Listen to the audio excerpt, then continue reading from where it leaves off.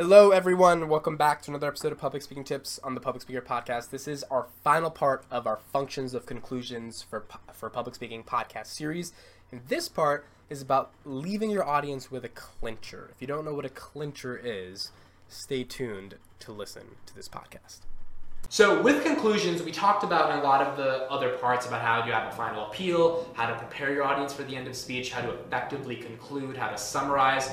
But there are other variations, and a lot of those are subjective, and you'll experience them as you give more public speeches. But here are some different variations that we'll talk about if you want to end with a clincher, if you want to end in a non-normative way, and if you want your audience to feel something a little bit different than if you were to end in a traditional type of fashion. So we've talked a lot about how stories are really good to hook an audience in the beginning of a public speech. That also means that stories can be excellent conclusions for a public speech. And here's two different ways that you can use the art of storytelling to conclude your final speech. First, you can complete the story that you introduced in the beginning of your speech. So a lot of times you may be talking about like a personal experience in the beginning of a speech, and then you branch off that personal experience and use it as a transition to talk about the actual subject of your presentation. When you're concluding, you can bring back the concept that you talked about in the beginning, that personal narrative that you brought up, and conclude whatever was the conclusion of that personal narrative, which means you would bring up the personal story at the beginning, not finish it, use it to transition to the body of the stuff you want to talk about, and then at the end, your conclusion would be symbiotic with what you're talking about, which is like the topic of your presentation, and the actual conclusion to the real life thing you brought up in the personal narrative, if that was the type of story that you told in the beginning. It's important to remember that you stopped right before the climax, so now is the time to finally conclude and bring back the story, because the climax was at the beginning, then you branched off into what you're talking about, now you're explaining the conclusion in this summary towards how it ultimately ends. And most people will be hooked onto that because people like stories. People want to know what happened when, let's do some wild stuff. You got hit by a car when you were 5.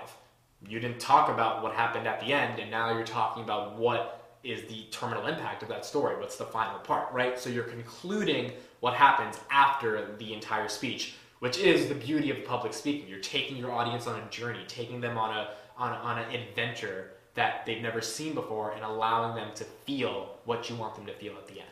The second way is that you can retell the story, and this time the story will reflect what the audience has learned from your speech. So if you told a story at the beginning and you did the beginning, middle, conclusion, then you did the actual body of your regular speech, you can retell that story in a way that is in line or in context with the body of your speech, so that now it gives them more context for why the speech was said and why you're repeating it at the end of the conclusion, because of the internal links and relationships that it has with the topic of the presentation you actually talked about. Either of these two methods provides coherence and structure to the type of speech you want to be talking about. Now, humor can also be effective when you're concluding and ending with a clincher, but you have to be weary of humor because it can be dangerous, because some people aren't funny. However, if you can be effective at making the audience laugh or getting that type of reaction from them, then you could end with a really nice clincher because you've made the audience feel good, you made them laugh.